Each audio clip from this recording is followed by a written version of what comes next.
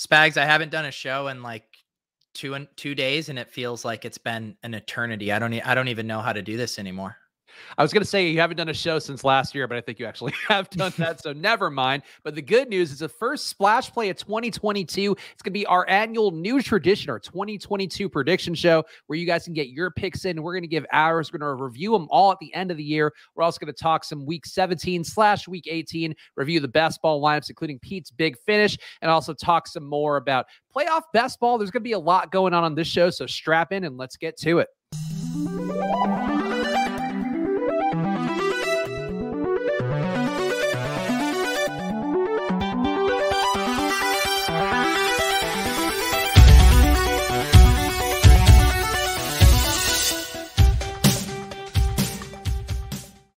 Hello, everyone, and welcome to another edition of Splash Play, the fantasy football podcast for every game under the sun. And once again, I am Chris Spags, joined by your friend and mine, Pete Overzet. Pete, how are you doing? How are you feeling after your road travels for the new year? Yeah, I'm doing good. I was down in Miami for just a very quick trip, like 48 hours. The Owners Club was having their live final down, and a guy who won a trip couldn't go, and he offered his trip up to me, so I decided I'd go down there. Had lots of fun hanging out with those guys. Had a sweat on Sunday, which was fun, and then Saturday night got dinner with my buddy Patrick Laird, and that was very fun to see him in his Miami element as well. So yeah, it was a good weekend. So you're at that level of Patrick Laird friendship now where you could pop into town and you're like, hey, Laird, what's going on, man? You want to grab a bite to eat? And he's receptive to it, which I feel like in terms of content bits to friendships, that is one of the most noteworthy ones of all time. Yeah. No, I got dinner with him and his girlfriend. We were walking down the street and a guy in a Tua jersey stopped him for a photo. So, you know, he has that celebrity status in Miami, and then brought him over to the a party for the Owners Club. And so he's a salt of the earth kind of dude. Well, I guess I got to give you kudos to that one. That is not an outcome I would have seen a couple years ago. And we had you on the contrary, and you're like, Patrick Laird at 3,500 looking pretty tasty. And that's really an evolution that only you, Pete, can make something just a throwaway bit that kind of swept the nation and really drove Patrick Laird to like 5% ownership that week. So now a long-term friendship, and you're getting to ride his coattails across South Beach. That's right. Yeah, it was, that's so funny that on the contrary, because I think that was the first time I had ever done the show, and it happened to be Patrick Laird week too. So I was like, you're like going on that show and, trying to be a real GPP bro while also juggling that Patrick Laird bit. I remember that being fairly difficult.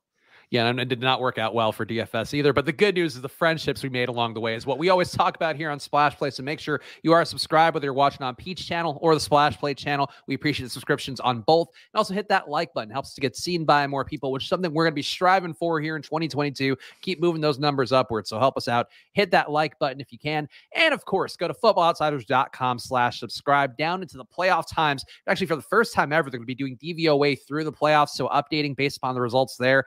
Going to be some different calculations going on behind the scenes, but should be adding value to what you guys are doing in terms of betting, fantasy, DFS, everything you're going to be doing for the playoffs. So go to footballoutsiders.com/subscribe and check out the packages on there.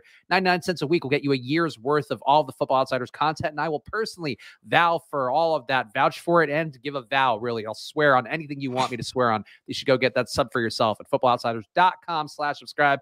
Pete, some quick news here. We won't do the full recap because it's Tuesday. People know by now, but Baker Mayfield going to be done for the year after he throws for 2 touchdowns, 2 picks, and Ben Roethlisberger's seemingly final home game for Pittsburgh. Lots of sentiment going through there. But Baker this year, Pete, I feel like the Browns at one point looked like a team that I think some sharp analysts out there were picking to maybe win the Super Bowl or at least get to the playoffs and make a deep run. And now Baker, reports, rumors swirling out there that maybe he won't even be back as a Brown. So kind of an ignominious end here for Baker's season, and maybe one that I don't know what his offseason is going to hold. Yeah, you were saying that. I have a very distinct recollection of when we did a show in August, and I think we were looking at the Super Bowl futures bets, and then we were tossing out dark horse candidates, and I'm pretty sure I tossed out the Cleveland Browns as a dark horse candidate I liked, and boy, did that blow up in my face. So yeah, I mean it's crazy to see Baker's kind of fall from grace in that franchise, and you also can say he doesn't have a lot in the way of weapons there in the passing game too, and so it's always hard to kind of untangle that, from, his kind of poor play and also just what's available to him, and the way that offense runs too is just such a primarily run heavy team. So yeah, I still feel like he's the kind of guy that could have a renaissance, with the right offensive coordinator, the right weapons. So I don't think this is the last we've heard from Mayfield in the NFL, but probably the end of his Browns tenure. And certainly a guy, the injuries, I feel like they continue to add up for him time and time again. And at a certain point, you just can't point to that as an excuse. It just kind of is the player who you are. But I agree with you, whether he comes back to Cleveland, I don't think we've seen the end of Baker by any stretch, but definitely tough if you are somebody that's had that stock in him and believed in him for a while. I think to continue to believe in him, if you're a Browns fan, I might get ready to put another piece of masking tape on the back of that jersey and get a new name ready to go. And the other news, Pete, from Sunday that we did not get to talk about yet, but Antonio Brown quits the Bucs mid-game against the Jets. He, I guess, fed information, or his team fed information to Ian Rappaport, saying that he was hurt and then he was told to go back into the game. He didn't want to go back to the game. Bruce Arians denied that, said that he cares about the guy. Malcolm Gladwell is tweeting like, why are we just laughing at this guy instead of giving him emotional support for his mental breakdown, which I get to, but just a weird situation that I don't know how to make fun of at this point. Antonio Brown could do anything and I just wouldn't be surprised by it. He could bite the head off of a bat like a vintage Ozzy Osbourne's concert in a game, and I wouldn't be shocked. And I feel like this is kind of a sad end for a guy who I had way too much of on Sunday as well, Pete. I had like 50% ownership. It's like a legitimately difficult situation to parse. I feel like he's kind of been in the Kanye West territory too, where they do some of this outlandish stuff. And then, with AB, like he has done some truly awful things.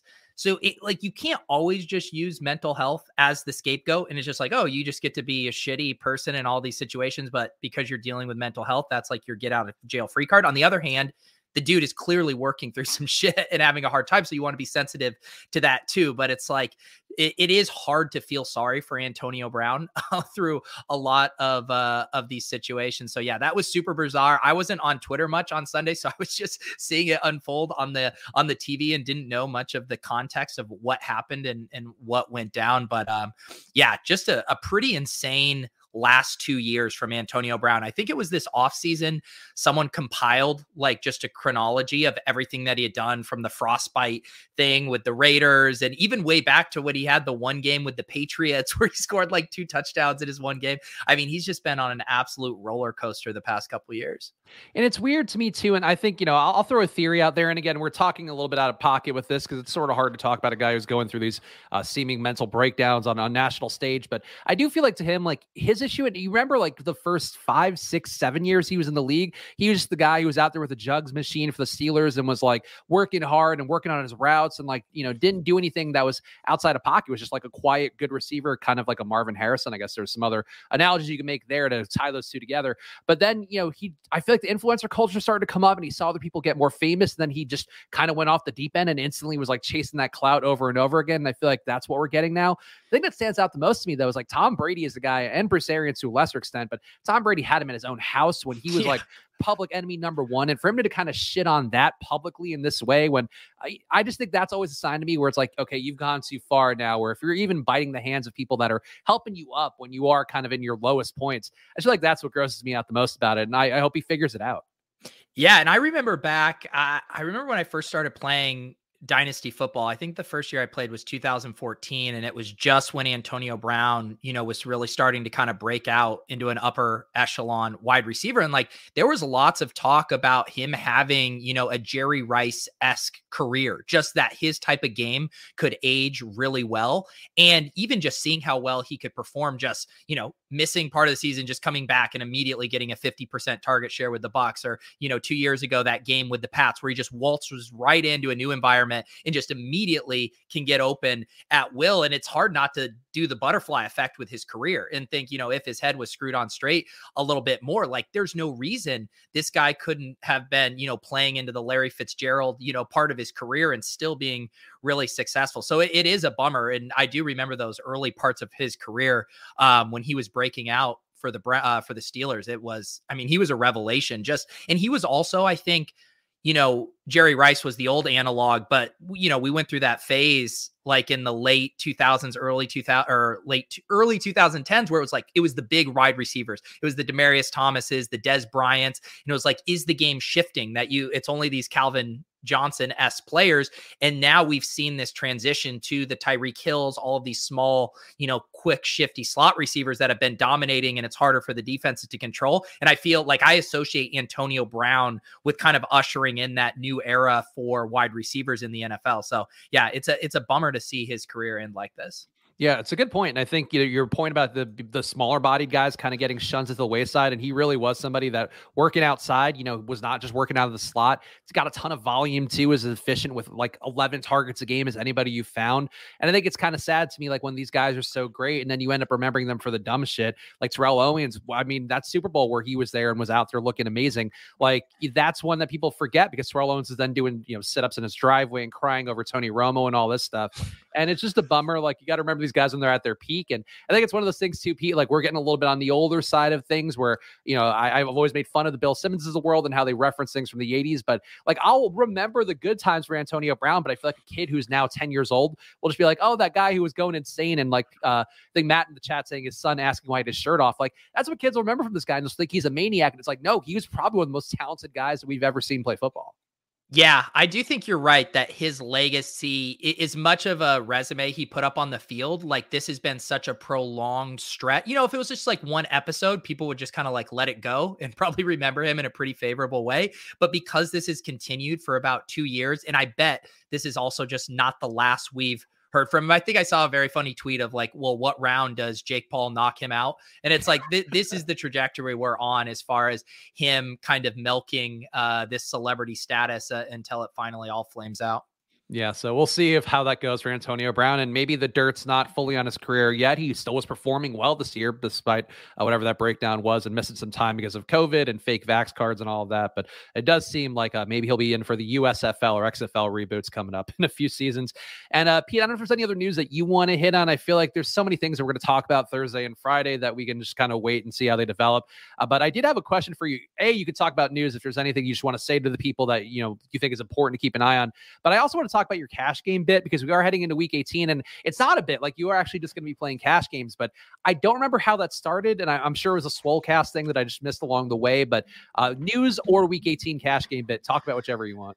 Yeah. Not a lot way of news right now. I think the big thing for this week is going to just be all the team motivation stuff, and that there's all kinds of stuff that's going to transpire with that. So I feel like that'll be a better Thursday and Friday conversation to see what teams actually have stuff to play for, who's starting, sitting. So yeah, I don't think we have to concern ourselves with it now.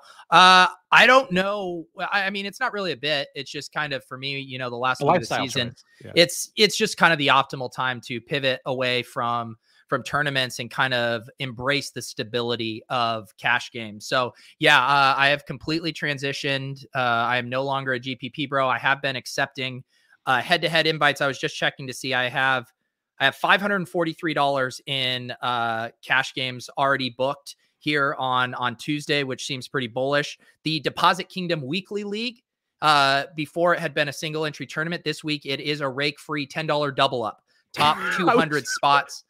I was wondering if you were actually going to go that far, but I can't believe you actually did.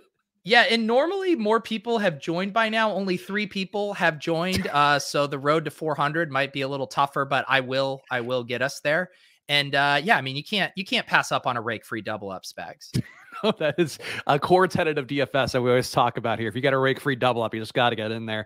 I think we need to talk a little bit about best ball as well. And if you are watching on Pete's channel, hit the like button because I'm going to ask an uncomfortable question of Pete right now. So Pete, you have literally dozens of people on this channel, myself included. I'll say maybe even 100 people you've had on this channel over the course of the last year, doing best ball content, doing DFS content, doing fantasy content, guys who do season long only.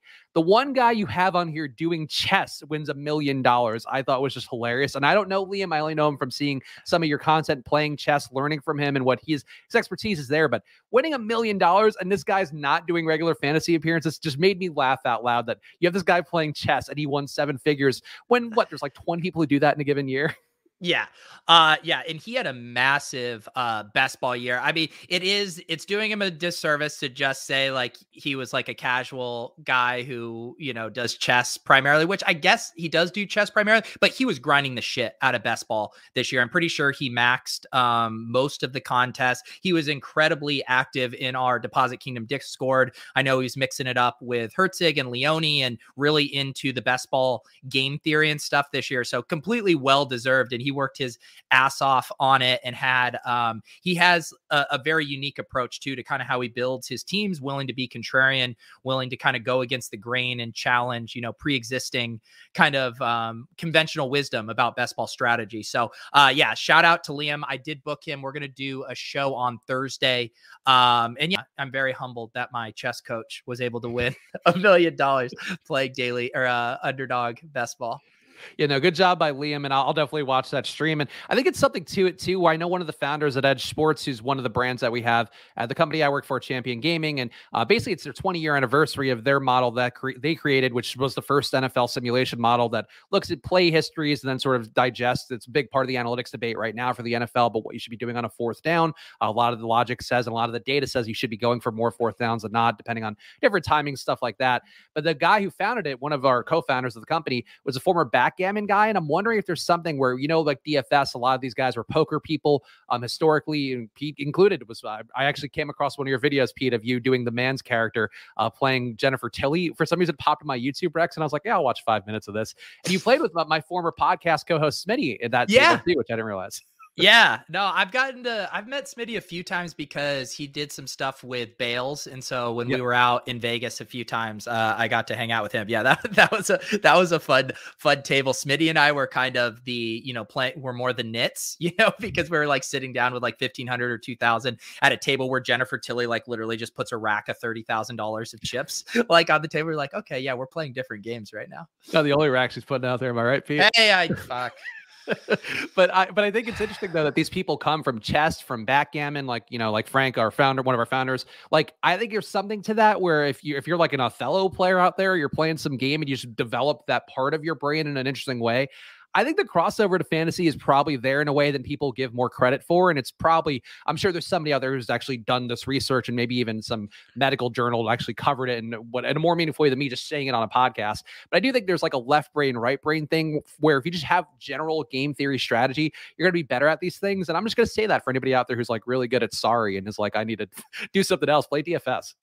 Yeah, no, I think you see that across a lot of stuff, from poker to DFS to best ball to chess. I mean, these games and just having your brain be wired in a way to solve puzzles, comes in very handy. I'm not that kind of person. I think like my brain isn't like wired to just be able to view any new puzzle and solve it. I have to like really dive into it and understand that one specific puzzle and put a lot of time in. But there are some of these guys whose brains are wired to just look at each new thing and immediately go into problem solving mode. And I'm definitely jealous of those types of people.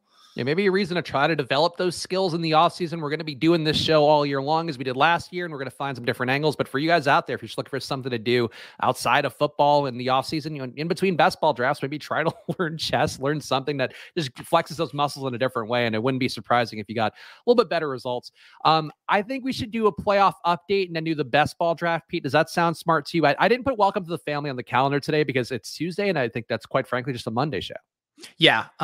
We can give our Italian friends, a little break. They're still kind of, hungover from the holidays as well. That's true. That is, we do go hard on the limoncello in the Italian community. And unfortunately that's how it goes. Dane saying was top 20 on the Pokemon Showdown over under. So I guess Pokemon doesn't translate quite as well. Yeah, exactly. So the playoff updates, and I think we can do an underdog playoff best ball draft. We are going to do our personal prop bets. I'm going to offer some up to Pete. I'm going to suggest some both for myself and for him. And we're also going to do our 2022 predictions. Can be football related, maybe could be more than football related. But I wanted to make sure that this was like a community thing here. And candidly, I'm just stealing this from one of the wrestling shows. Actually, one of the writers over at Football Outsiders works for a wrestling podcast on the side. And one of the bits they do is like they do their 2022 predictions or like, their yearly predictions, and then check them out at the end of the year. And wrestling is going to be different than football, but I think, Pete, we're going to probably get one or two that are like close to the pin, but I think we're going to be wildly off with our predictions. And I think that's the fun of it, is we can look at this at the end of the year and go like, boy, we were not even close. Or maybe we'll be right about something and feel really great about ourselves as ride or die picks go fucking into the shitter once again. Well, if we've learned anything from just kind of how, if you're in the prognostication business and do content, you just throw out so many predictions and then you clip and victory lap the ones you got right. And you never have to worry about the ones you got wrong. So this is a complete zero downside, only upside situation for us, because also what happens with some of those predictions is no one remembers the bad ones either. And you're the only one that remembers the right one. And then you go and reshare that and say, hey, everyone, see, I was right on this. And then just sweep under the rug the 9 others that you were wrong on. It does feel good. I will say my biggest victory of the year, DFS wise for NFL and in general, was getting Josh Reynolds right on the ship chasing crossover Shipsgiving episode for Thanksgiving. And I feel like that's the kind of victory you can have on this show, including you guys out there. So I'm going to, I didn't ask Willis ahead of time, but Willis, hopefully you're watching the show. If not, send him a message after, but hopefully Willis can track these. We could put them in a time capsule and review them at an end of the year episode when we have some time to fill. But we'll go to those in a second. Pete, I have playoff scenarios here that I'm going to read out loud, and I'll tell you, one conference is easier than the other before we do our underdog playoff best ball draft. So the Niners, Pete, there's a playoff spot up for grabs in the NFC. The Niners have a 62% chance of making the playoffs according to 538. They get in with a win or a tie versus the Rams, or if the Saints lose. The Saints have a 38% chance to win. They need a win. They need the Niners to lose to the Rams. Pretty easy, right, for the NFC, Pete? Yeah, it looks pretty clean here. I just pulled it up on 538 too. I can share this, but that looks right to me. Okay, and then the AFC is where things get weird. So the Colts have an 89% chance to make the playoffs according to 538. They get in with a win versus Jacksonville, so that is the main thing. They could also tie. They could also get a Chargers loss. They could also have Baltimore-Pittsburgh tying. They could have a Chargers loss plus a Pittsburgh loss plus a Miami win. Point being, going to be hard for the Colts to not get in, but if they lose to the Jags, what a funny way to not make the playoffs. This is the week LaVisca goes off. I mean, just absolutely pops off and then ruins it for the Colts. I think it's destiny. The Chargers have a 51% chance to get in, but they are the Sunday Night Football game against the Raiders, so they get in if they win or tie on Sunday Night Football. The Raiders get in if they beat the Chargers, or if they tie and the Colts lose, or if the Colts lose and Pittsburgh loses and ties. So it just seems like the Sunday Night Football head-to-head matchup is what matters. And then the Steelers still have a 5% chance to get in. They need to win. They need a Colts loss, and they need the Chargers-Raiders game to not end in a tie. And the Ravens, Pete, a 2% chance, a Baltimore win plus a Chargers loss, plus a Colts loss, plus a Miami loss or tie. And I think the Dolphins on there have a 0% chance, even though they technically can make it, which feels about right to me, given how the Dolphins have run this year. Yeah, it was upsetting. I was hoping they would, if they beat the Titans, they were looking real solid, I believe, for a playoff spot. So that was a bummer loss. I'm like looking at this through the lens of also like what are the most fun teams to watch in the playoffs. Like, I'm stoked that the Bengals made it, but we really got to get the Chargers in, because they're just going to be another super fun wild card offense to have in there. And then same with like the 49ers versus the Saints. Like, 49ers is going to be so much more fun fantasy offense to watch in the playoffs. Like, I mean, watching the Saints is so brutal. Every one of their games just sucks. They don't support any, skill position stuff. They slow games down. Their defense is solid. So I don't want the Saints in. I have to say, I know we dabble in the low probability takes sometimes here with our crystal balls and Nana Pete and all those other things that we do that are tangentially related. I don't see any chance the Steelers or Ravens make the playoffs. Like, I know that we have it here as a 538 has a 5% chance and a 2% chance respectively. There's no way to me the Colts lose that game to the Jags. Like, the Colts are a lot of things. They're not a team that's going to lose to the Jags with everything on the line. Normally, I would like push back here and say any given Sunday, the NFL, it really, like, the Jags are so historically bad that I can't even muster up that contrarian take. So yes, I agree with you. Yeah, and then in the chat, we also see it's Mookie saying that, yes, there is a hypothetical where if the Colts lose, the Raiders and Chargers could make the playoffs if they both tie and then basically just kneel down the entire game, which, again, like a really weird outcome, but that would be interesting because football coaches don't have it in them to do that. But I feel like if you had Rich Bisaccia and Brandon Staley putting their heads together, Brandon Staley in particular, an analytics guy, like, do you think that would be the funniest NFL game ever? They just kneeled down over and over again because it didn't matter. It would honestly be incredible. I would be riveted to watch that play out. And it is funny too, because I brought up a hypothetical on ship chasing. Maybe it was 2 weeks ago or last week, where some of these teams, like if there was an element to a game where the coaches went and met up at the half-yard line or the 50-yard line before the game, and they each wrote down on a paper how many quarters they would like to play. And whatever is the most amount, like if one team wants to play 4 quarters, you got to play the full 4. But if both coaches wrote down they only want to play 1 quarter, then they just play 1 quarter of football because these guys just want to run the ball, bleed the clock, and get out of there. And so this seems like the very logical extension of this hypothetical is just 2 guys kneeling the ball for the entire game to get it over with. Well, especially too, because like the injury risk is so big right now, and not just that, but the COVID risk, because these guys could be cleared and actually still have COVID and be asymptomatic and be playing. And you could have a COVID outbreak on your team that you didn't even have anything to do with because of a game that didn't matter. So like if ever there were a time to sit down and take a knee and play tiddlywinks on the field for 4 quarters, like that probably would be it. Yeah, honestly, it would be great TV. Eric mentioning NFL scheduling that game for Sunday Night Football because it's marketed as a win or go home would be in shambles. I mean, that would be the most riveting television. It'd probably be the best island game watch of the entire year. And then just one coach like decides to be a dick. Like one of the 2 coaches would be like, well, fuck it, I want to win this one now. And then they won't be playing seriously. And it's just, there's too many ways. It'd be like Ian Book. Like it's bad TV, but like good TV because it's so potentially bad is how that would go. Well, can you imagine too? Like they get all the way down to overtime and one of them does the fake kneel right at the end to get the win. Like, I mean, that would be there would have to be some kind of side negotiations to prevent that from happening. Yeah, I think there'd have to be a real high level of gentleman's agreement there. But let's do the best ball draft because Goodell would get rid of ties in the offseason if that happened. Honestly, that would be really fun if that made the NFL go to true sudden death. I think that would be a win-win for us all. But let's do the actual playoff best ball draft, Pete. And I got the news. We haven't officially signed it, but it does look like we'll be doing a lot more underdog drafts this year, which I'm excited for. Pete's been a big part, but now they'll be officially part of the Splash Play and Football Outsiders family. So that is fun for us. And we can do this show, and I can give all the plugs I want without feeling like we're giving it away for free, Pete, which I know is what you care about. You don't want me to be giving things away for free. Well, I know you're incapable of doing a plug without either mentioning that they are an official sponsor or that they aren't paying you. So, I mean, this is nice to kind of move that to the other side. It's a big moment for me for being able to finally merge my passions with mild paychecks coming to my employer, but we're excited for that to be a part of it and lots of fun stuff coming that we'll be announcing in the next few weeks for Football Outsiders and Underdog coming up. But let's do a playoff best ball draft. And I guess, can we give the people too, like an update here on how many entries are in the smaller one? I think the Mitten. Yes, the Mitten filled up. Oh, did it? Oh, it's gone. That.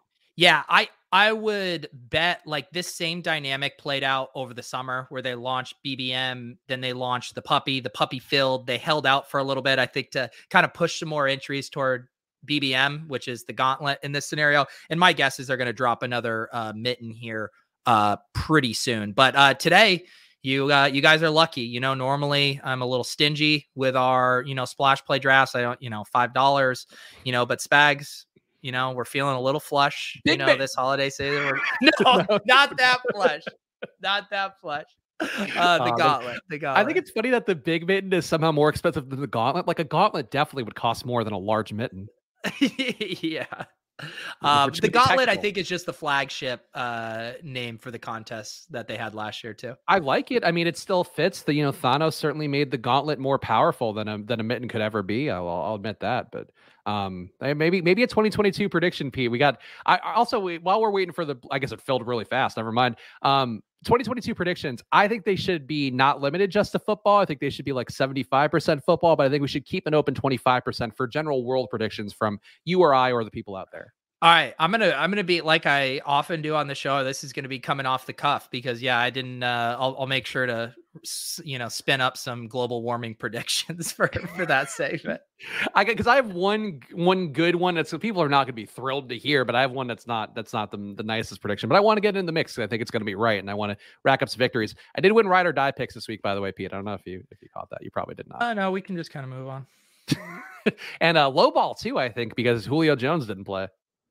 That's bullshit, Julio. It's absolutely disgusting. It was honestly, we both had really good low ball lineups this week, which, poor Pat Corrine came on the show. We're just ready to make good lineups, ready to have a fun time, give real analysis. And we came in and fucking shit the bed all over that low ball lineup.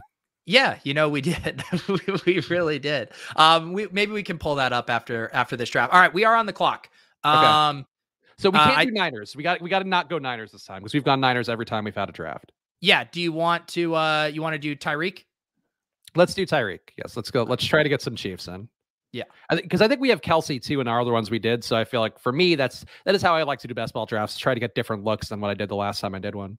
Yeah.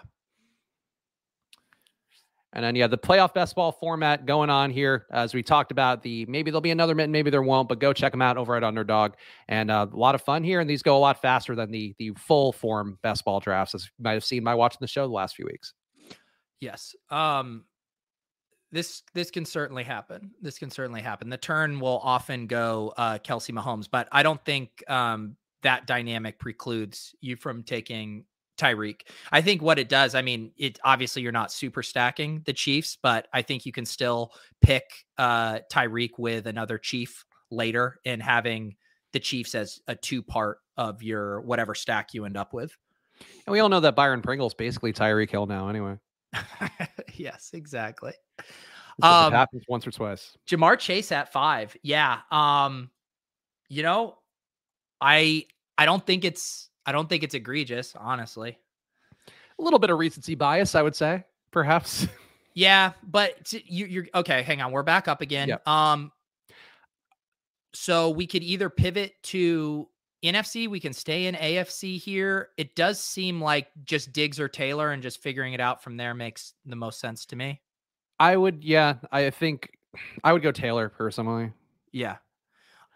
Again, who knows? He might not make the playoffs with all that high probability for the Steelers and the Ravens. So I think ideally just my snap take on this construction would be like, we should probably try to do a 4 side from the NFC, and then do like a 4-3-3 and try to either get 2 or 3 Colts and 3 Chiefs, or like a 4-2-2-2. Would be probably the other thought if we go with 3 sets of 2 from the AFC, but we're going to have to start to make kind of like a concentrated bet on an NFC team here that we think can win the Super Bowl. I mean, it seems like in terms of players that are going to be available, we could still get Bucks. Yeah. Yeah, we could. Let's see here. And I do want to make sure we have a running back from our NFC team as well. Do you think Fournette is going to be back for this playoff run? I think he has to be. I think if anybody were going to push himself, you'd think it would be Fournette. Yeah. Let's do that. And let's try to build out a Buck stack. And now that you remove AB from the equation too, I think it's a little easier to get your 4th kind of flyer late on the Bucks. Your Cyril Grayson, the people's Antonio Brown. Seriously. Yeah, I do think out of all the people that are out there floating around that like have meant nothing all year long but could matter on the stretch, Cyril Grayson has caught 2 game-winning touchdowns this year. Like, clearly Tom Brady likes him. Like, I think there's a hole there for somebody to fill, and I think it could be him more than maybe a Tyler Johnson. Yeah, we might have messed up doing Bucks here just because I guess we're going to because we're not going to be able to get Brady's already gone. So and Gronk goes here. We might want to make a pivot to an actual I guess we still have a few different directions we take it. That just super clean Bucks onslaught though is just not going to work. Yeah, the Gronk thing going, I think I thought there was a chance he would last. Yeah. Let's see here. Yeah, also explain, because I'm still trying to wrap my head around this as best I can. So when your goal of what you're trying to build kind of goes to shit, like how do you then approach that? Yeah, I mean, we're not going to get the same build. I think we're still just going to stay really concentrated on a couple of teams, but there's a few things like we have to get a quarterback that we want to play for the Super Bowl. So I think that's part of our strategy. We can backdoor. Let's see here. Let's do. We have 9 seconds here. What do we want to do? We're just running out of time, so I'm just going to grab Pittman just before I forget. So building up some Colts, that's fair. Yeah, and the thing, if the Colts make a run, like they're so heavily concentrated through Pittman and Taylor. Um, but we can also we just need to figure out what we're doing on the NFC side. Yeah, Paul V saying when your goal goes to shit, draft cheap Chargers. Eric saying when your build goes to shit, go for the min cash that has some upside. So yeah, that is the thing. I mean, it's just I'm just like wired to not bring myself to just it is the smart strategy. If you can't build a juggernaut, then you're just trying to get out of round one in advance. But I still want to try to build a team that could theoretically win. Different approaches here, and again, go try them out for yourselves on Underdog and see some different ones. I say we pivot to Arizona and try to play them as our other NFC team. Okay, I accept that. I'm willing to go. I feel like you're winging it on the fly here, and I don't want to get in the way. And I think Christian Kirk, I will never have an issue of getting to at this point as Arizona's wide receiver 1 for sure. Yeah, and the other nice thing, so we can get Kyler. There's going to be another one of those random wide receivers if we want. Chase Edmonds is available. Antoine Wesley. Yeah. Jeez, seriously. At this point, we're going to be left again. Cyril Grayson might look like a real prize at this point with what we're ending up with. Yeah. Yeah, and that's the other thing too with those, like, because I mean, we're probably not on the trajectory to like grab a really scrub dude on our Super Bowl team just because we haven't been able to set it up in a super clean way. I think the Cardinals though could be an exception for that. Yeah, and we have Ertz as an option as well. Yeah, I think it's a reasonable play, and yeah, I think they're certainly a team too that people are going to be off the scent just because I'm running cold down the stretch, and that's the risk you got to be willing to take in a big tournament like this. Eric also asking, is it 1 or 2 teams advancing out of the gauntlet? I presume it's still 2. The gauntlet is 2, I believe, right? Or no, it's the opposite of. One of them is 2 and one of them is 1, and now I can't remember. I'm sorry, guys. I have cash game brain. Sure. Yeah, that's all right. Where are we going? We should probably just lock up Kyler, right? Yeah, I think so. We're gonna need a. So let's now back this out. So we have 6 picks. So we have 7, 8, 9, 10. We have 4 more picks. We probably, so basically what's going to probably happen is we end up with 3 Cardinals and then done with Tampa. We'll just use Fournette as a one-off. So we need 1 more Cardinal, 1 more. I guess we could end up with 4 Cardinals if we want. I mean, I think if you're going to go all in on them, they're a team that's probably got lower rostership. So I think. Yeah. So Gauntlet is 1. Okay. Let's see here. And Mitten is 2 apparently. So that makes sense. I think Ertz is probably our best bets with this Cardinal stack here. There's no, I mean, you wouldn't say, you got enough at running back. Yeah, I think Ertz would be the move. Yeah. I feel like the James Conner touchdown thing, like, but we have Taylor and Fournette. I don't see the point in taking Conner at this point. Yeah, I mean, and I feel like at this point too, if I was adding one, I'd rather just take Edmonds. And just, I don't know. I'm always just willing to bet against the kind of the injury return stuff. Okay. The other thing we need to figure out here is what other Chief we want to take, because we still want to be live for an Arizona Chiefs Super Bowl as well.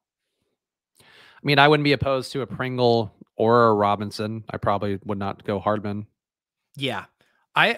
I prefer Pringle. Did Pringle go though? Did he? Oh, someone did take Grayson. Oh, wow. Okay. All right. See, Cyril Grayson rocketing up the boards. Damn, someone did take Pringle. All right, we're on the clock, so we're gonna have to figure this out. I do think also we could include, I think just going Edmonds here, and then we're done on the NFC side makes sense. Mm-hmm. Yeah, Paul V is saying we need an RB for our Arizona Kansas City Super Bowl, so that should be Edmonds then. Yep. But yeah, because we're good on, well, now with the Arizona side, we're basically playing Arizona to the Super Bowl, and then we're good right now with Indy. And we need to add, I think we just go a third Colt and a third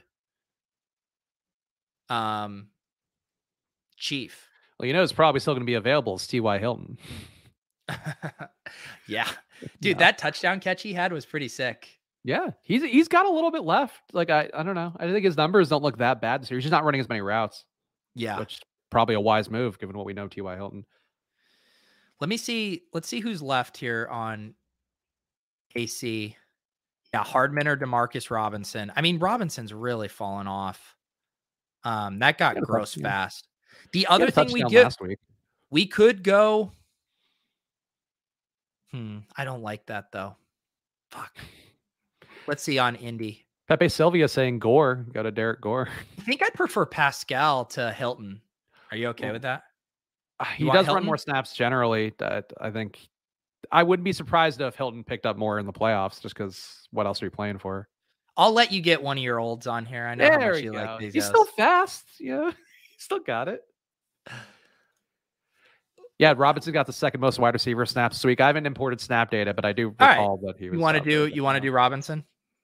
I think so, because he's also like the big body end zone guy. So like he's one they might go to a little bit more, whereas like Hardman, basically does the exact Tyreek things and probably now the Pringle things too.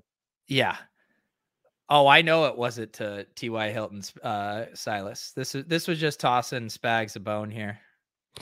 I will say it was one of those savvy veteran moves because he didn't even go for it. Like he could tell that he was just hoping for a tip drill there, standing behind them waiting. And that's the kind of experience that matters in the playoffs, Pete. Yeah. So I don't love this team, but I still think it accomplishes our goal. So you would never take a second QB?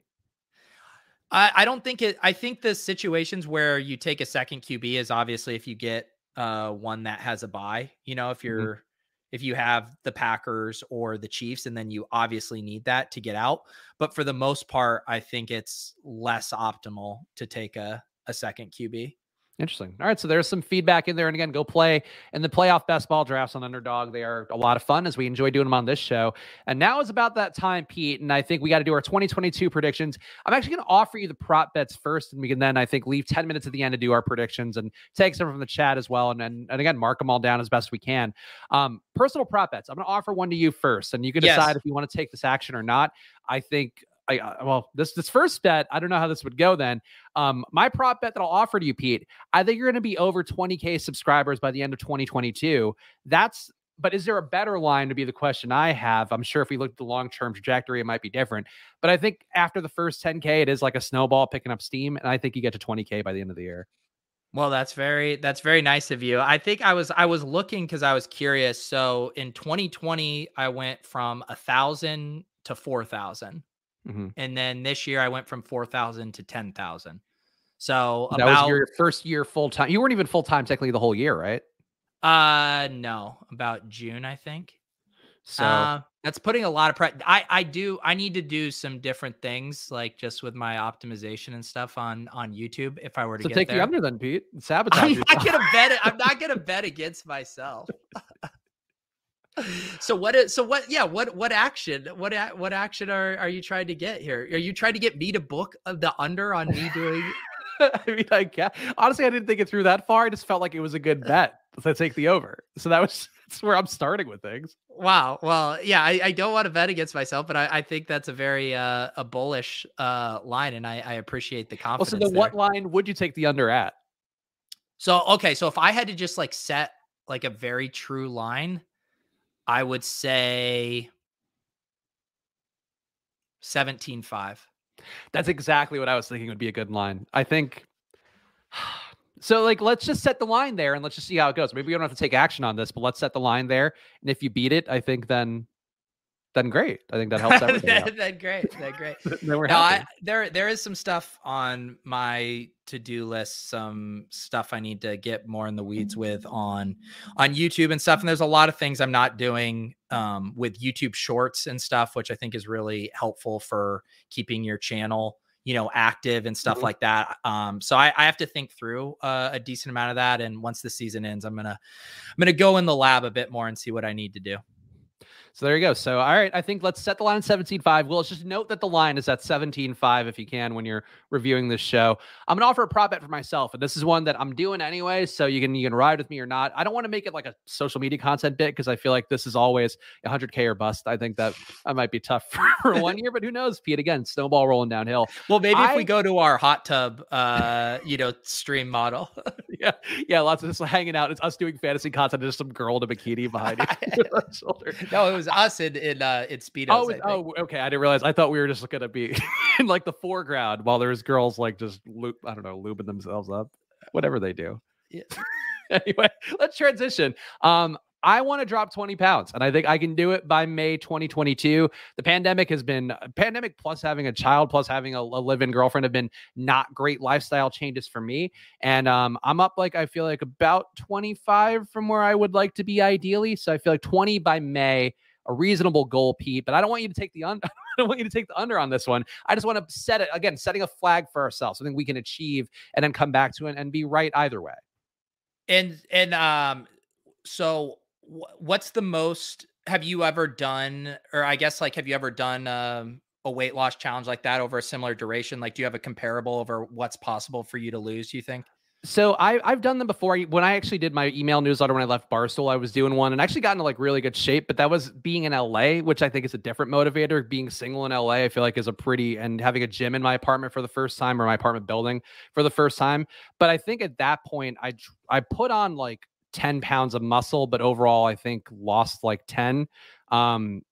I think 20 to me feels about right. I'm shooting for more throughout the year, but I think I could probably, if I were really going gung ho and being obsessive about it, I think I could knock off 20 by March, but I think that's a little too lofty.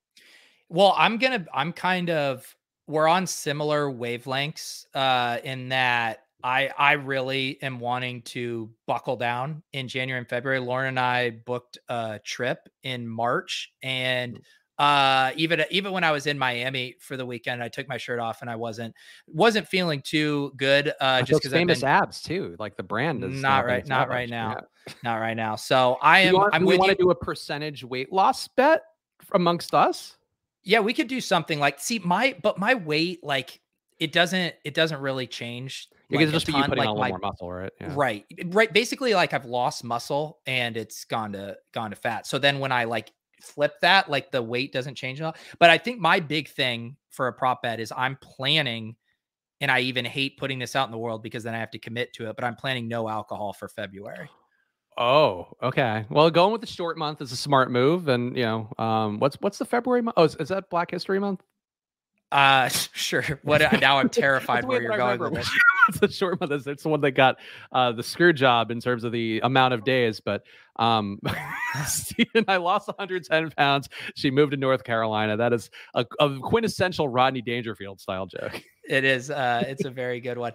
But yeah, no, I'm with you on that. Although I don't know what it's like for you in Pittsburgh, but I'm tilting around here. So the town I live in just reintroduced the full on indoor mask mandate, even for gyms. And so I haven't been back to my gym, in a few days since I was in Miami and stuff. So I'm having to think about that. And it just when it's nice out, I don't mind going for runs, doing stuff like that. But I have a little space in my basement where I can do some stuff, but the ceilings are low. So it all has to be on the ground, rowing, planks, stuff like that. So it's just hard. When I'm really busy, it's so nice for me to just be able to go to my gym, sign up for a class, and I'm held accountable to it.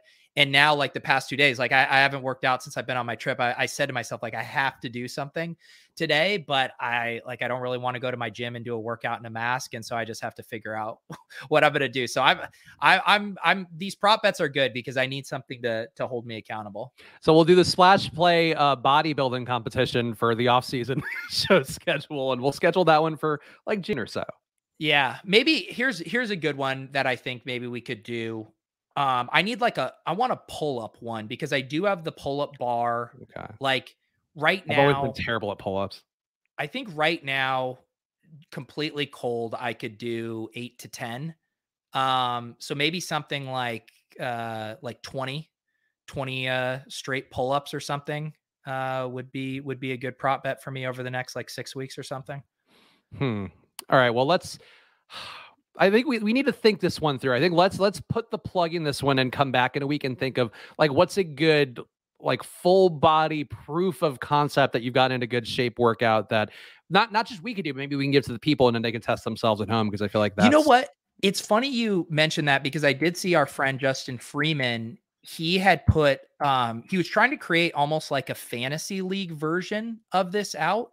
And I'll show you here. I'll screen share his tweet because maybe there's something along these lines that we could collaborate with him. He said, considering ways to gamify weight loss health, open to input from competitors, thinking of fantasy event format tabbed on either weekly or monthly, 30-minute exercise points, fasting, you get 2 points. He has full day without liquid calories, 10K plus steps, a cheat meal loses points. You get points if you do reading or listening to audiobooks. So there might be our own way of like tweaking this or getting in on this where we could assign some like points for certain things.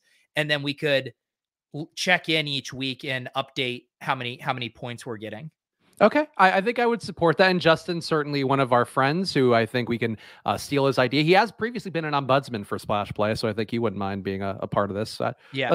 Let's reach out to Justin and see if we can make this steal his bit and make it ours. Well, so here's the thing, Carlos. Well, first of all, you do this stuff with friends that you trust, and I did a $500 bet with Davis last year where it was reading daily bet with meditation, and you're just on the honor system. This is all about bettering ourselves. If you're actually trying to angle shoot someone to win a $500 self-betterment prop, then like I think I need better friends in that case. That's a good way to look at it. And also Carlos, to be clear, Carlos recommending that we get some testosterone and trend. To be clear, I'm willing to take whatever drugs anybody out there wants. If you got any Mark Wahlberg style drugs that, the ones that are really just going to work for the upper body in particular, I'm all ears. Carlos, I'm going to say this really nicely. You don't have to do it. You don't. This is for people who do want to do it. You're fine. Paul V saying run the slims. That's such a good joke. Honestly, Justin needs to steal that one, I think, and make that the off-season brand. Yeah. One other prop I'm going to throw out for myself, and this is one, and it's not really for myself. I just feel really good about where things are looking. I think my little incoming son, Luca, going to be born hopefully the second week of March. I think he walks before the end of 2022, Pete. I think it's usually about a 9 to 12 month window. I think we got an early starter, and I think he's going to be walking around by the end of the year.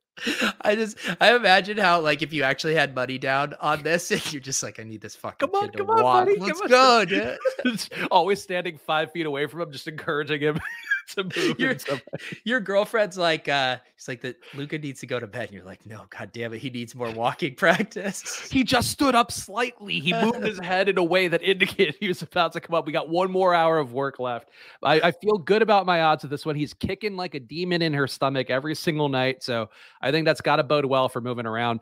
But let's move to our 2022 predictions, Pete. I think the prop bets, maybe we'll circle back on these in a week or so, and then we can figure out an action plan for after the NFL season ends. But I got 2022 predictions. I want the chats ones as well, so feel free to drop them in and we'll read them as we go. I'll start with the football one though, Pete. Yeah. I think the Titans lose in their first playoff game. So if you were to grade these predictions, maybe we'll do it like ride or die style. What kind of, is that like a 1, a 3, or a 10 pointer for a 2022 prediction? I mean, I think by definition, it's probably a 3-pointer. What do we have an update on Derrick Henry?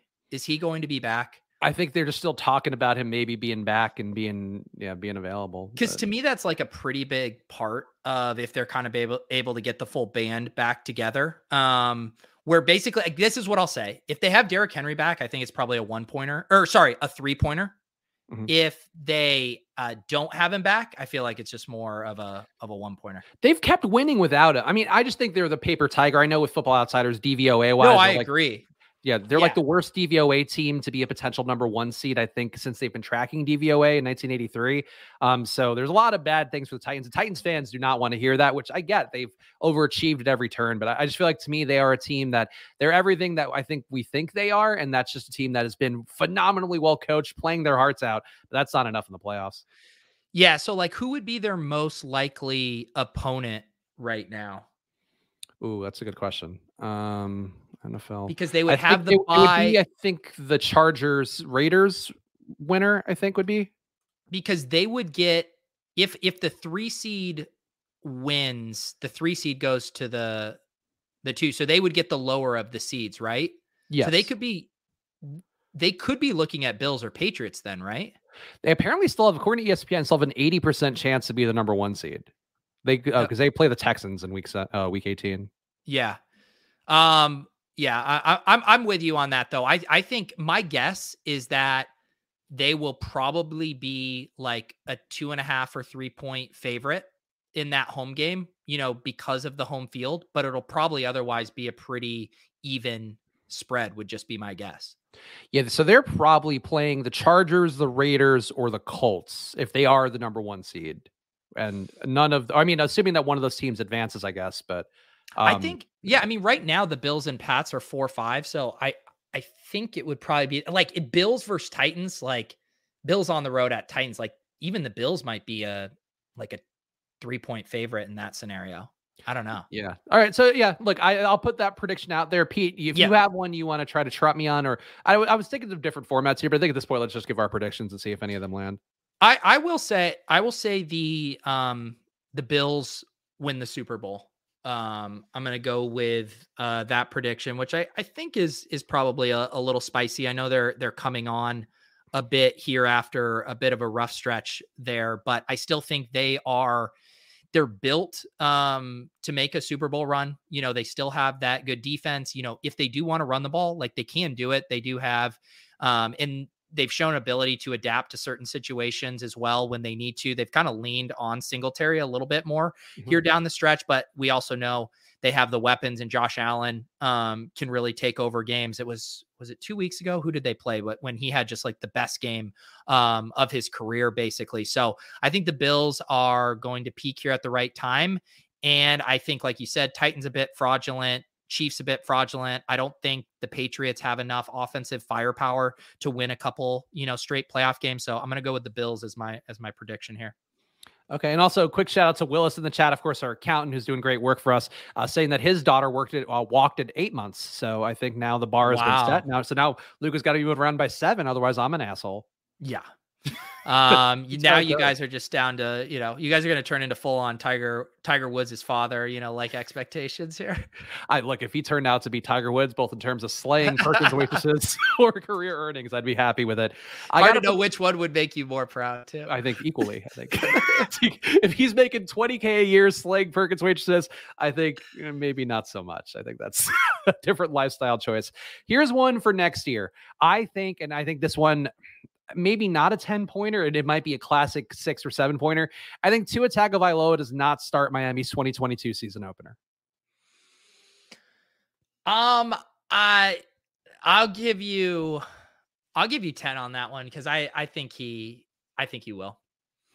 It's a tough week for this one because there were some quotes from Brian Flores. I was reading somebody, I forget, it was somebody in the fantasy community breaking it down. I apologize for not attributing correctly. They were talking about how like Brian Flores kept saying quotes like, yeah, we missed Waddle a few times on there. And like, oh yes, the plays weren't there on like the cross routes, and basically like 3 different quotes that kind of threw Tua under the bus. And I've not been the biggest Tua believer, even though he did rope me in once or twice for various DFS weeks this year. But I just think the time is the winds are blowing poorly, and I think it might be closer to a 3-pointer by the time we get to the actual offseason. But I will take your 10-pointer, Pete. Give me another prediction. He was fine. I'm not going to argue about Tua. He's like top 5 in completion percentage. Like they're playing to his strengths. He's like, but that's not relating to wins. Actually, it is relating. Did he win like 7 in a row? So I guess it is relating to wins. They're just not making the playoffs. I agree with your general premise that like he's not like cemented as the franchise quarterback, but I also don't think the leash is quite that short right now.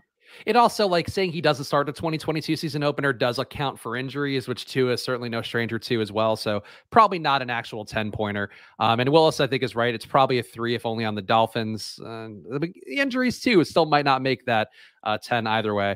Give me a prediction, Pete. Let's see here. I will do one. I'm going to say DJ Moore finishes as a top 3 fantasy wide receiver next year. I'm not quite willing to go like super, super crazy, but to me, he kind of starts to check the boxes of like the Stephon Diggs season a couple years ago, Cooper Kupp season this year, where really talented wide receiver. No one kind of questions what he's like as a talent level, his prospect profile, all this stuff, but has just had a really rough run out with quarterback play. I think the Panthers improve their quarterback situation next year. I don't know exactly what that will look like, but that's why this is a bold prediction. But I think DJ Moore's value holds strong, and he delivers in a very big way next year. You can make the case that he could have gotten there this year. Like, it probably just took Sam Darnold being healthy and not having that backslide that he did. But all it really probably takes is a Deshaun Watson trade or whatever, a rookie coming in or a new head coach. Like, there's a lot of different pathways, which I think is a 10-pointer, but it's like a smart 10-pointer because there's enough variables that could stack your way. Here's one that I will go, which I think has to be a 10-pointer. And this is not meant as a personal affront to you, but it's going to come off as one. The Jaguars, I think, will make the 2022 playoffs, helmed by a non-Laviska wide receiver who goes for 1,000 yards and 10 touchdowns. And I'm keeping this broad because I don't think the wide receiver rookie class is supposed to be that good. Could be DJ Chark. I'm just saying they're going to make the playoffs, and it's going to be on the back of somebody who's not Laviska. You love just making these predictions just to get in digs. Do you can't really think that the Jags issue is Laviska? I mean, get out. The Jags problems run so much deeper. No, I think I agree with you, but I think I just wanted to be clear that this is going to happen, but it's not going to be because of Laviska. Like, maybe it'll be a big part. I just want to be completely clear. He's not going to be the one that gets 1,000 yards and 10 touchdowns. Yes, but even like, I mean, there's a lot of good receivers in the NFL right now, but there's even only like 4 or 5 of them that like actually make or break a team's success right now, right? Like, you take Devontae Adams off the Packers and they're really, really struggling. So I don't even agree with your thesis, but fine. Also, chat starts to drop some predictions in if you got them, and they could be whatever you want. And I just want to make sure we get a few on the record books from you guys out there. So it could be a one-liner. We'll read them out loud here. And if you're right, you'll get all the credit in the world on this show. Give me one more real prediction, Pete, and then we can either speed run through mine or we can go back and forth. Whatever. We'll figure it out. Yeah, I am going. This one's kind of a sad prediction, but I think the wheels come off for Travis Kelce and he doesn't finish as a top 10 tight end next year, which is a pretty big number because it's not hard for tight ends to do that. I just feel, and there is obviously like injury outs to this stuff, but I just feel like there's a lot of ways that Travis Kelce could fall off here a bit. And I guess my more balanced take is he's going to be overdrafted next year, and that it could get pretty messy just at his age and the way he plays. He is 32, and Gronk is also 32, but had the year off to kind of heal in between, or I guess 2 years off, sort of. But yeah, like I could see that. I mean, he's definitely at the age, big-bodied guy. That could be a reasonable take there. I feel like still, because he's been so good and the volume's been there, I probably would be a 10-pointer for me. I will say, and this one might not be a 10-pointer, but I'm curious to hear your thoughts. I think at least 2 of Mike Zimmer, Kirk Cousins, and Adam Thielen are gone from Minnesota. So 2 of the what big are their 3 contract situations? I mean, Mike Zimmer, I think the Mike Zimmer one is an easy one. Like that, he's got to be gone, right? You would think. He's been there for a while, right? I mean, he's been there. I think he's got to be there 4 or 5 years. He signed a new 3-year deal in 2020, so they'd probably have to eat 2 years. It looks like, or maybe 1 year. So Thielen signed a 4-year deal with the Vikings. So I'm trying to look at the because I mean, you have to know what kind of cap hit. I mean, it would be a pretty big cap hit to get rid of Thielen, it looks like. Kirk Cousins, they'd have to eat 1 year. He's on the hook for a $35 million base salary next year with a $10 million bonus that'll be assigned to it for next season. I'll give you a 10-pointer on that, because looking at this Adam Thielen contract, I don't see any way they get out of it, and I can't imagine teams lining up to trade for a 31-year-old Adam Thielen either. I think the more likely outcome is Zimmer and Cousins being shipped out of town, even though Cousins has been pretty good this year, but that's how this goes. Somebody's got to get the blame. You got any more for yourself, or do you want me to run through a few and then we could see if chat's got any good ones? Yeah, I'll check the chat here. Go ahead, toss out a couple others you All have. right, so here are some ones, and these might be more personal to me. I think USC makes a college football playoff next year. That's probably a 10-pointer, but probably shouldn't be. This one is going to be relevant to people out there because you're going to hear this conversation start in the next 2 months, and this is really me more reading how the media goes. Malik Willis, Liberty's quarterback, a lot of buzz around him, mobile guy, not the most accurate guy, but does have a good deep arm. I think he's going to rise up the NFL draft conversation. Right now, he's like projected for a mid-first rounder. I think he's going to be in talks to be the number 1 overall pick. And then what's going to happen, Pete, is the internet's going to start shitting all over him after the Super Bowl. They're going to be like, he's inaccurate. Nobody should be picking him. He's going to end up being the guy that waits in the green room too long and is there till the end of the first round, beginning of the second. Because I think that's how the NFL draft goes. Somebody has to take that fall. And I think it is going to be, unfortunately, the exciting African-American QB as it is like every year. There you go. I'll do a kind of a general prediction from our realm. I will say that one of these sites, most likely DraftKings, gets their shit together with like a true, really well run peer-to-peer sports betting competition. And it captures everyone's attention and gets everyone way more excited about sports betting in a way that hasn't happened yet. And DraftKings has tried it a few times. There's been some issues. They haven't even like publicized it that much, but I still feel like this whole thing, and this also doubles with more and more states getting legalized sports betting to pull this off. But I'm hoping and predicting that we see some inventive sports betting contests that look basically like DFS GPPs. And I think that could be the next really big thing if they can actually execute it. I think so. This is something that I know we talked. I don't think I'm talking out of turn with work stuff because other people have had this idea too. But like, I think a fantasy league where you're just picking against the spread every week, even if that's what it is. Like, I know people have done that for dating back to college where they have like 20, 50 people leagues where they're all putting in money. I agree. Like that's the evolution of this where people at a certain point are going to realize it's very difficult to bet against sports books. There are certain lines we talk about prop betting on here. There's a little bit of an edge there, just getting lines when they're moving in a certain direction because of an injury. That's going to be helpful. But I think that's one of the things that I worry about the sports betting industry, but I think is an opportunity as well. People are just going to realize it's not profitable to bet straight up most of the time. And I think shows like ours, shows like others of our friends in the industry, I think are starting to put that out there a little bit more. And there's a difference between the wagertainment type of stuff where you talk about things in theory just to, kind of put together fun content. But then there's a difference between like actual smart betting, and actual smart betting is not like picking the Niners over the Rams. It's like finding the little slivers of an edge you can find. Yeah. And I think maybe similar to that prediction, like I think there also is going to be, we're going to continue to see way more like NFT meets sports betting and DFS type stuff, like, the Owners Club. And I know DraftKings has talked about how they're going to be trying to launch some NFT style DFS games. And I think the possibilities of it are really cool. Like what Owners Club is, they're doing a contest for playoff best ball where you get these packs and then you mint your lineup and then you can go and trade. You can either have that in the contest and try to realize the prize if it's doing well, or you could go and sell it. So imagine if like my underdog lineup with Beimfor that was heading into the finals yesterday or on Sunday, and we're screaming up the leaderboard. And there was a point where I thought we had like a 15 to 20% chance to finish first.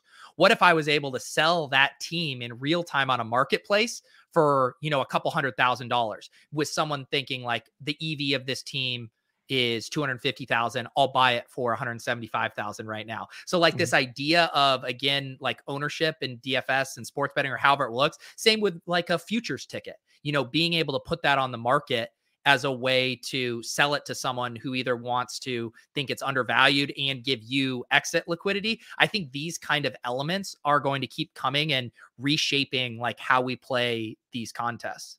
Yeah, Will is saying it's like bet swap. I was thinking about like prop swap. I don't know if they rebranded and it's the same thing, but I agree. Like the blockchain does offer a lot of opportunities for you to have ownership of your bets and then, have people be aware of them and be able to buy them off of you and be speculative like they are with NFTs and some of the other stuff out there. So I'm with you on that. I think I want to read some of the ones in the chat, but I do think too, like the NFT thing. And I know, what's his name? Ricky Sanders is one of the DFS guys. I think works for Elite now. He's a part of, or at least tweets a lot about like one of those NFT things where you have like it's NFT fantasy somehow where you. It's like TOC, NFT league. I don't mean to advertise a competitor, but no. Vague generalities. They have a slightly different model, and what's cool about theirs is they do It's kind of like what's the DFS site that has the like boost? Is it the Super Draft where you Oh, get like Super the Draft, three? yeah. Yeah, so they have the players, but then there's certain cards that have like a 3x score boost, a 2x score boost, and stuff like that. So there's an added level of game theory with that one. Yeah, there's going to be some interesting things develop there. And read some of the predictions here. It's Mookie saying either Fields or Lance finishes the QB1 next year. Ooh, I'm really curious this week to see if Justin Fields has like the really big exiting the season game against, I think they're playing Minnesota this week. But whatever the case may be, like I think that's a viable one to me. That's probably a 10-pointer right now, Pete. But knowing what we know of running QBs and guys who throw the ball deep, which both Fields and Lance do, like very possible they could be a QB1 and people just be sleeping on them entirely. yeah. Yeah, I sure hope so. I think what was the overall, because again, I wasn't on Twitter. What was like the overall take from everyone on how Lance looked on Sunday? Because I know his first half was kind of rough, and then he started to pick things up in the second half. I think people were shitting on him. Like, I think it's different pockets of people where I think the casual football fans are more quick to, kind of shit on Trey Lance. Whereas like the people that, we do shows with and the people that you do shows with, like are more inclined to be like, oh, some missteps there. And that was what I was seeing with it, where it's just, the diversity of the debate, but also people kind of pushing the angle that they want to see happen. And I think that's sort of where it is. Like, I'm sure Niners fans probably not as big on Trey Lance right now. But I think, like I think people more down on the performance because he's not a world beater, but he's also a rookie who's played, 3 full games now at this point. Like it's unfair to expect him to be. Yeah, I think that's going to be a big kind of decision point for, 2022 fantasy leagues, dynasty leagues, best ball, like how you approach this crop of rookie quarterbacks. And because you're going to be able to get some extreme discounts on these guys. Like you think where we were taking Trey Lance this year as rookies, like he was screaming up into the, late 9th, early 10th round in some of these drafts. I'm guessing he's going to be a little cheaper than that, especially if Jimmy G kind of continues to perform and the team doesn't, show a lot. So yeah, how we handle those rookie QBs, I think is going to be really interesting. I do agree with that general thesis that one or two of those guys, I think will kind of bounce back and be an extreme value. And Greg also saying Malik Willis, who I talked about, the Liberty QB coming out, is going to, again, you're going to hear a lot about in the next few weeks. He's going to be the guy that people target around 10 to 12, who ends up disappointing, a la Trey Lance and Justin Fields. I feel like in some respect, Pete, that's just the circle of life here, just hyping up rookie QBs for them to disappoint and then eventually be good, you'd hope. Yeah, it's funny too when you think about like when Lance got up into the 9th round. I remember seeing a couple drafts, and then Jalen Hurts would sometimes be in the late 8th, early 9th round, and it was like you're kind of hoping that Trey Lance would be Jalen Hurts and maybe a slightly better offense. So yeah, it's a reminder that on the other hand, I can flip it though, right? Because you could say people were chasing Jamar Chase, and the whole reason you chase those kind of guys is because they do have that extreme upside. And obviously Jamar Chase was a better college prospect than Trey Lance was at quarterback, but I do think that's interesting. And you saw Jamar Chase win people, millions of dollars, hundreds of thousands of dollars across these contests because they took a risk on a rookie, and those guys are hard to project, but they also have the upside. So I'm of two minds about that. You got to be price sensitive, but chasing that ceiling can certainly pay off. All right, anybody in the chat want to get your picks in, drop them in the chat now because I'm going to read through these, and these are official entries because I'm reading them out loud. Pepe Sylvia saying 2022 Tom Brady is MVP. Ooh. I think for next year, that probably gets closer to a 10-pointer than obviously it would be for this year, Pete. But I think anytime you add another year on a Tom Brady's calendar and expect him to continue to be this great, there's nothing historically that says he should continue to be as good as he's been. Yeah, I think that is going to be a 10-pointer. It is so scary to bet against Tom Brady because he just keeps coming and coming and coming. And who knows, like if they continue to get this, like, every free agent wants to just go sign there as their chance to win the Super Bowl, and they're just kind of able to continuously beef up.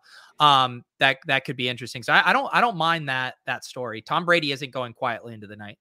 And Pepe Sylvia also getting one more in that I think actually has some legs to it, and honestly might be closer to a 3 than a 10 based on this year. Gabriel Davis scores more fantasy points than Stephon Diggs. We saw Emmanuel Sanders do it for stretches of this year, and we've seen Davis do it since Sanders has been hurt. So I think that one's not that crazy, but on paper, that's probably also a 10-pointer. Yeah. That's probably a 10. Silas saying Mac Jones throws for 4,500 yards and 35 TDs. That would be a very system-oriented 4,500 and 35 TDs, but I think that's probably a 3-pointer just of what we know of the NFL.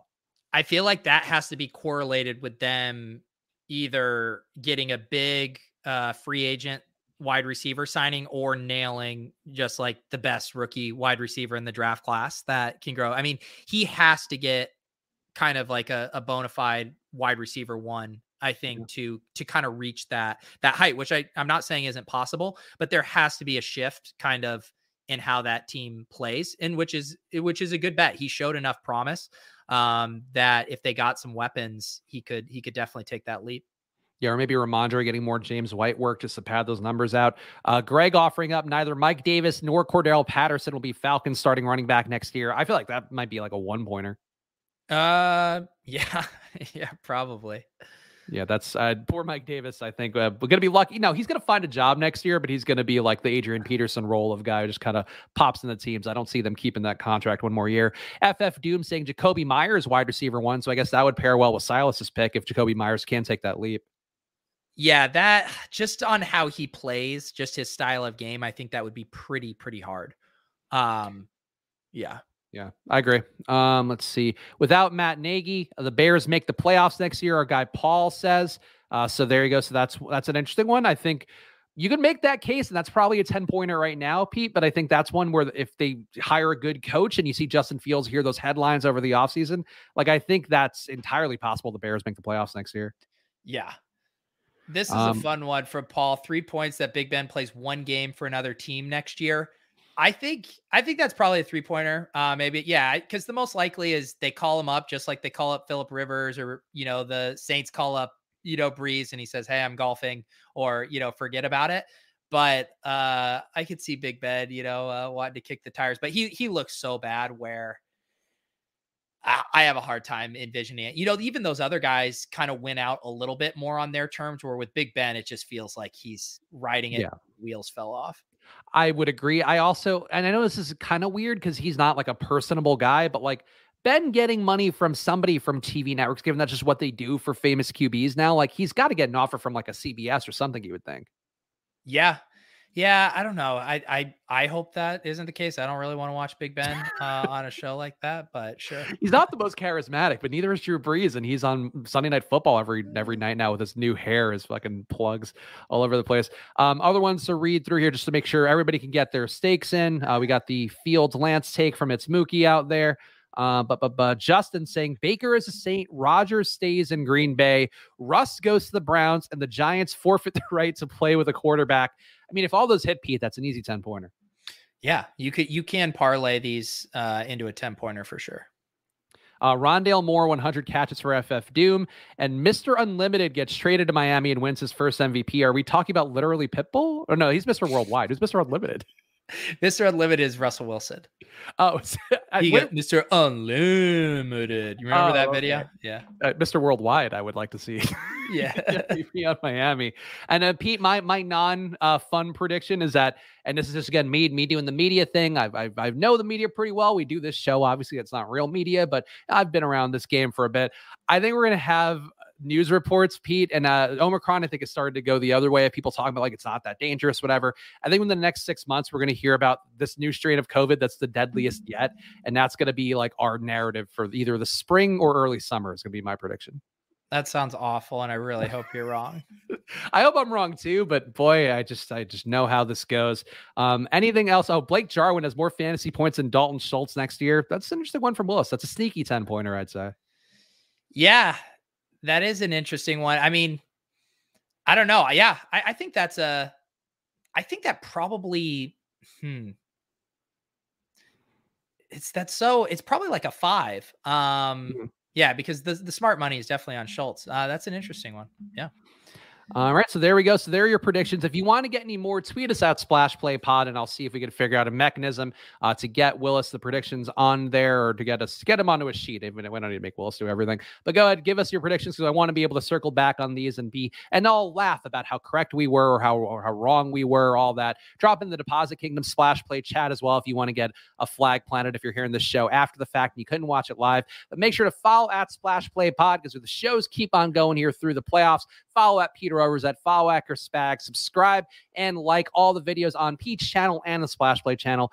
Pete, anything else you want to say here? Apparently, Justin saying that there are new variants of COVID that are looking worse. So I'm already winning. I already won this prediction game for us.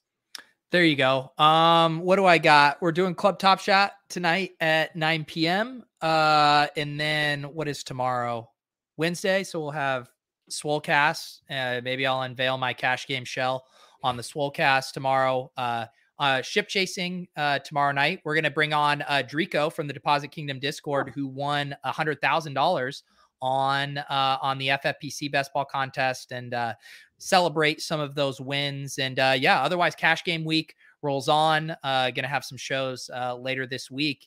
And please send me a head-to-head on DraftKings. Revert Z Top. I saw Silas sent me one while the show is going. I'm ready to battle it out with you guys in the cash game streets. I guess I have to send you one too, just out of spite primarily. I need those Spags bucks. Oh, God damn. Well, we appreciate all you guys hanging out with us. Come back Thursday, 2:30 Eastern. We're doing the same Monday, Thursday, Friday schedule, I think, throughout the rest of the playoffs. So come hang out with us, and we'll be back with you guys then. So enjoy the rest of your weeks, and stay tuned for all the Pete stuff coming up on the channel in the next few days. Bye, guys.